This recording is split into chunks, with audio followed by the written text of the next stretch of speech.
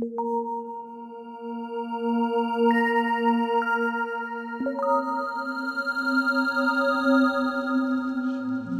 you want to pick up a quick fight with a mezcal nerd, you just need to start throwing compliments to añejos and reposados. It'll get even worse if you claim that the best Tepextate you've ever had spent 12 years in bourbon barrels, and that the most complex sotol you've ever encountered was pink and shiny from resting in barrels previously used to mature red wine. Even at the risk of creating some violent confrontations, I wanted to explore the world of aging. But instead of using the very controversial agave as a study case, I wanted to delve into the intricacies of aging sugarcane spirits. So without further ado, please welcome Keegan Meneses and his tremendous passion for all things rum.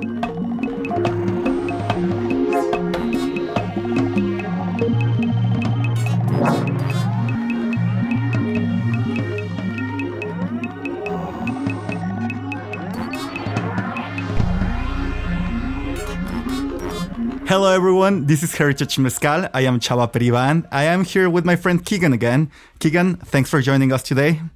Hello again. Yeah, today I didn't even tell you what we're going to talk about, and this idea came to my head while we were recording the last episode. And I think that I really want to talk to you about aging rum. Oh, okay. and I think this is, for the purpose of mezcal, or in the context of mirroring it with agave, it's, there's a bunch of kids that will claim that you shall not get mezcal in contact with wood because there's so much complexity already in the young or white product that why wreck it when leaving it into a barrel. I will claim the complexity in sugarcane, it's equally, and they are equally complex when they're white, and yet putting rum into barrels, it's nobody shrugs or nobody makes faces about that. Yeah, well, the complexity depends how it's fermented and distilled. So you can get some very clean, neutral alcohol, or you can have some very flavoursome alcohol. Mm-hmm. And when you put it in barrels, the barrels add their own component of flavour. Mm-hmm. So depending where you source the barrels from, be it in Europe, be it in USA, have the barrels already had something previously in it, a wine, a spirit of some description, the barrels will always add their own flavour. And also when you do age, there's the time element. It's not going to be weeks, it's going to be most likely years, and those chemicals within the spirit have time to make other chemicals. They have time to break up, to join with other ones. And Jamaican rum is probably one of the most famous ones with a lot of chemicals, esters in there, which form through the aging process and the fermentation process. So, yeah. But the way you're describing this is brilliant because you're smart enough not to say like, yeah, I love it, I hate it. You're just saying this is literally another bracket of language. Yeah. This is. Don't get me wrong. There's going to be some products that work well with aging. Others, as soon as you try it, it's going to be, nope, this does not work. But until you experiment, you don't know. But saying that, I would also say, if it's not been tried previously, why? Has it been tried previously? No one's recorded it trying it. Like, nope, didn't work for us. And they kept it clear.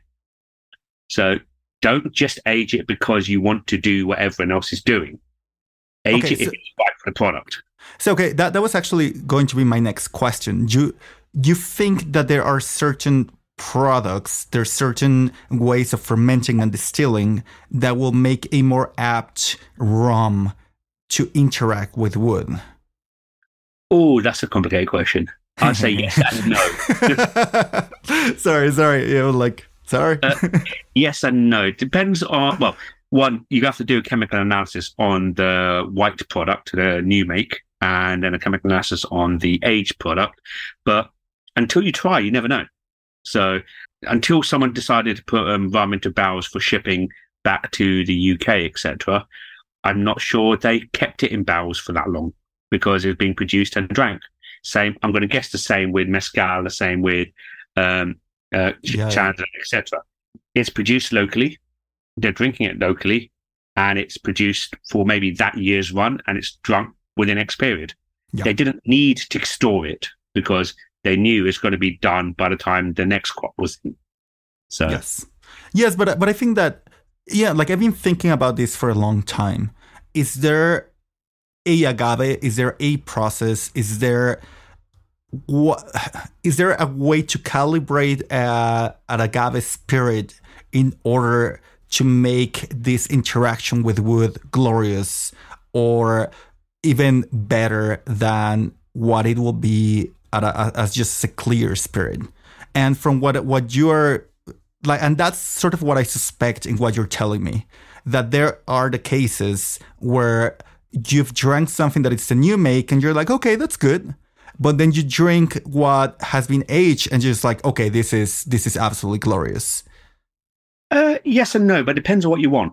So if you look at tequila with Blanco, Reposado, Añejo, Extra Añejo, I haven't found many Añejo and Extra Añejos where you still taste the tequila. So wood influence has overpowered. So that's great, but not for me. If you're giving it to a whiskey drinker and a bourbon drinker who cares more about the wood influence, yes, you can get them moving over because they're not used to the agave flavor. So they may pick up more notes than I would because it's an alien note for them. Yeah.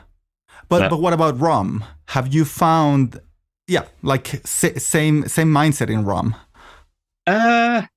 Some, yes. There's been some cloudings that have been aged. I'm like, it doesn't quite work for me. But I say that because it's for me. Other people have said, I really love it. And I'm like, okay, that's your palate. You're perfectly entitled to your opinion. But for me, I'm not going to be spending my money on it. And that's the beauty. Just because it's not good for someone else may like it. And I may be the minority, I may be the majority. But there's got to be a market for it somewhere. So we'll just say that your interest is usually more focused on the new makes or the white rums, or you're happy to be promiscuous about your taste? If it's rum, I'll probably drink it. Really? Okay, everything under the sun. Not everything. Spiced rum I'm not a massive fan of, but if it's unflavored rum, yes.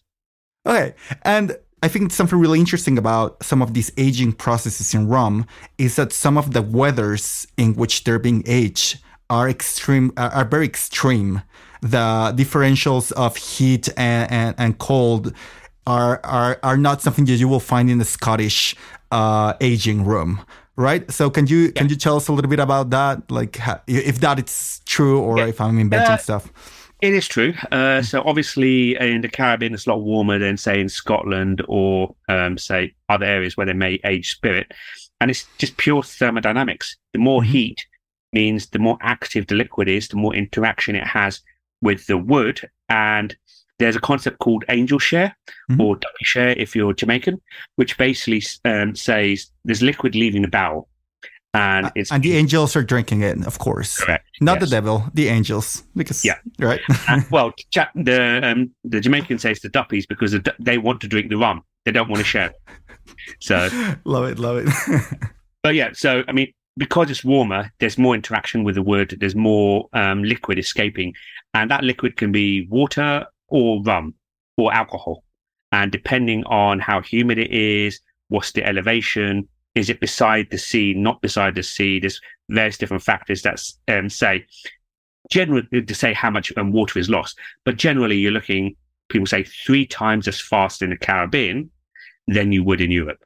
Wait. 3 times as fast you're losing, or 3 times as fast 3 times you as are fast getting interaction? And water share and water angel share. So you may lose, say, 3% in, say, Scotland. You'd be 9% in the Caribbean. And that ratio is also like I don't know how you gauge like if you take a 1-year-old aged product in Scotland, let's say a new of these projects that you're saying that are happening in the UK, and you have them in the barrels in the UK and you have them in Jamaica, would you say that even if they're using the same molasses, because that could actually happen, would you say that product will be aggressively distinct? Oh, I'd say they're 2 different products. So there has been a product brought out, which is basically the same mark of rum One was aged in the Caribbean and one was aged on the continent. And they're two very different products. The way I look at it, it's like cooking. You can either fry something, and that's what steak. You can fry a steak or you can slow cook a steak. Are you telling me the steak's still the same steak? No way. Exactly. Yeah. So, and as somebody that loves fried stuff, I will definitely go for the fried. But it's just different styles. It's the way it's made. It's the different. Some people prefer continental aging. Some people prefer Caribbean aging. It's just a different style. Doesn't make one better than the other. It's just a different style. And that's even very well known for what I'm suspecting in rum parlance, like continental aging and coastal aging. That's a marker that all of you guys know, and you like it's very well known within the industry. Yeah, very well known within people who seriously get into rum, because then they can understand, okay, what the flavor notes come from this versus Caribbean aging or hot temperature aging, because they are very different products. You could give someone who's very familiar with rum, you can give them a blind tasting and like, okay, this is obviously a Caribbean aged rum because it's got different notes than a continental aged rum. And I hate to do this because I have this policy of not talking about flavors that much. But like fried, slow cook, would you say that there is a consistent gesture or characteristic in terms of flavor or aromas that come from these really like the frying approach? No, it depends on the base spirit. So okay. The base spirit will still be present. It'll be changed differently though. Got it. But what you also got to realize is there have been companies taking a product out of the Caribbean, aging in Europe, and still saying it's from X country when you got countries who actually fully aged in the country. So it's like you may have a 330 litre barrel. Aged in Europe, you only lose 30 litres. Aged in the Caribbean, you lose 100 litres. Oh, got it. And okay, then that's still trying to charge the same price. It's like, hold on a sec. The continental one, in theory, could be a lot cheaper because there's a lot more liquid left in the barrel. Got it. But yeah. No, that's mischievous. And I have another question for you because I'm seeing a few more people venturing into aging in Mexico.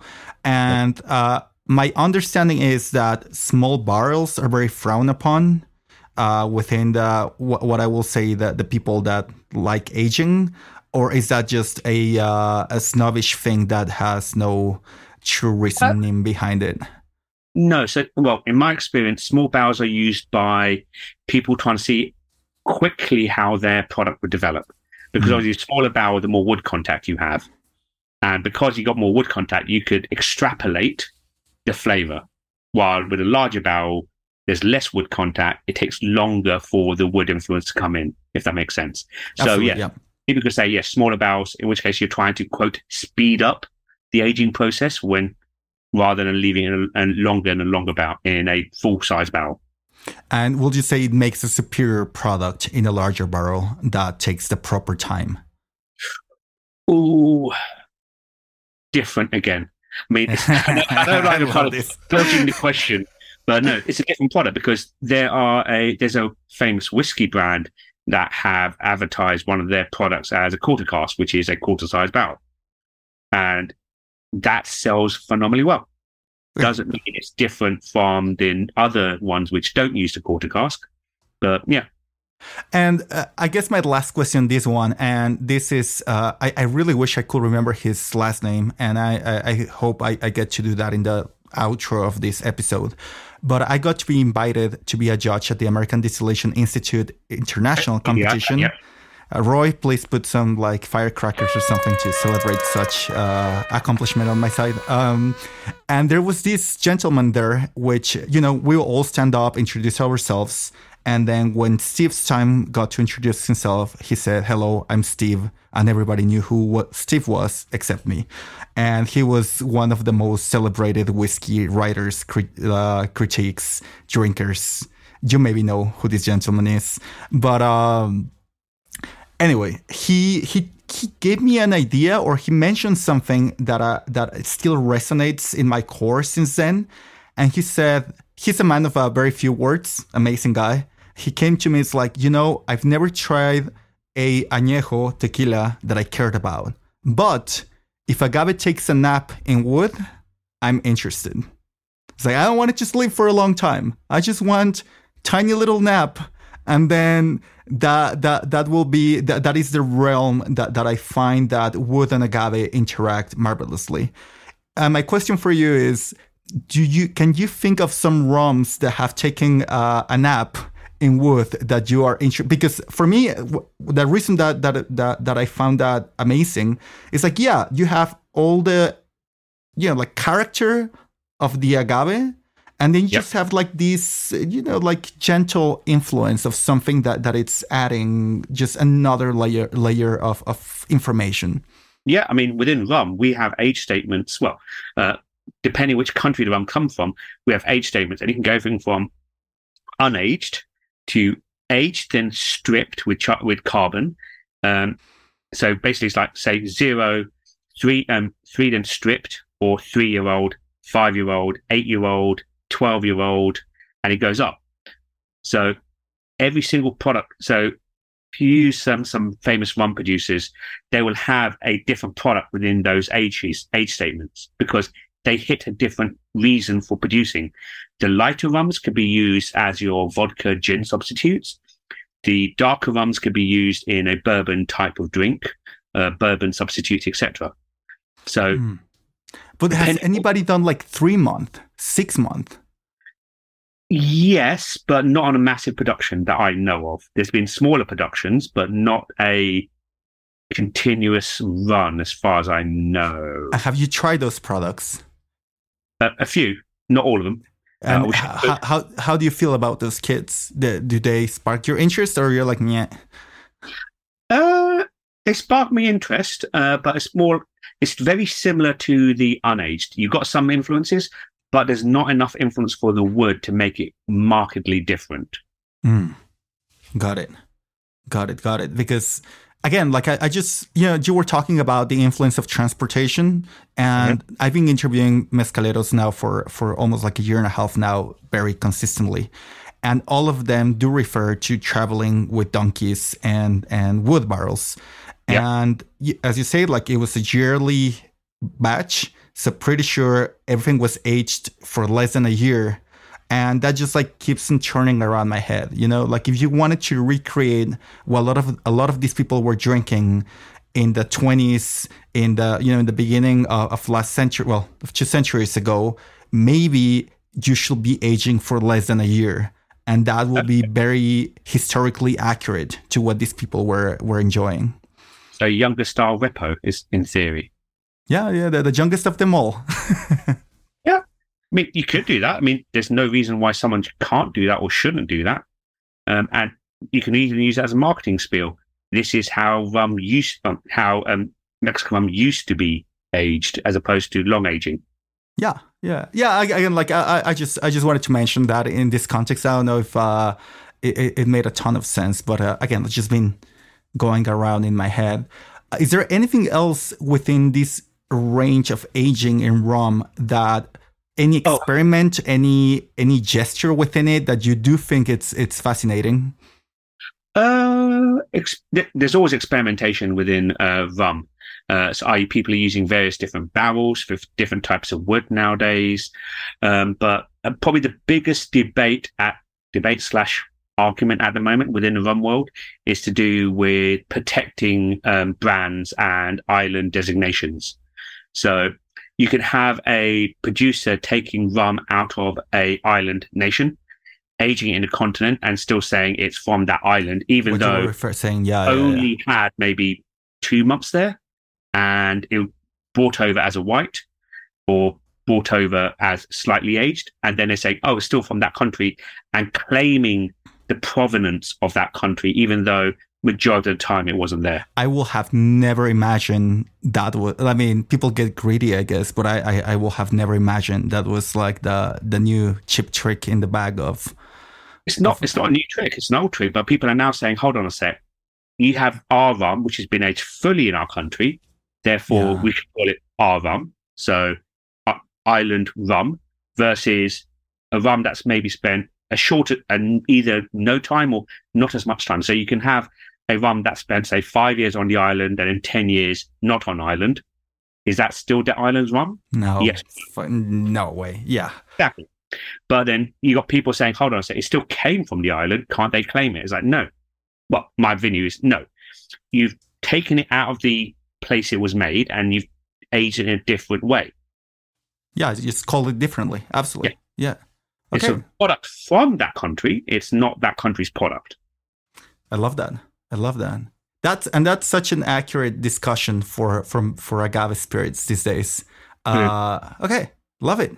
Well, Keegan, really, this has been some of the most fascinating episodes that I've done in a long time. I really, really appreciate you took the time to talk to a neophyte in the sugarcane magic. And everyone starts at the beginning sometime.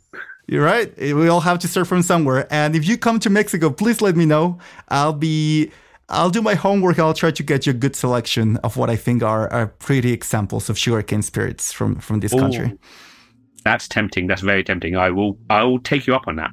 Please do. Señor, thanks a lot again. See you soon. No worries. Bye. Adiosito. My recommendation this time has to be linked with rum, obviously. So I think that my idea here is to recommend La Conspiración de 1809, the conspiration of 1809, which is located right in the center of Morelia. And I think I love this place for a number of reasons. I mean, especially their lengua encacahuatada is a thing of beauty, but their rum menu is really interesting. They don't only have rums from a lot of areas of Mexico, but them being in Michoacan, they have few things that are really interesting. They have guarapos, they have charandas, and they even have some new projects that I think are really interesting happening in Michoacan. So if you find yourself in Morelia, and again, you find yourself full with mezcal, try some rum. Go to La Conspiración. All songs and music were created by Roy Sierra. Thanks for listening y nos vemos al rato.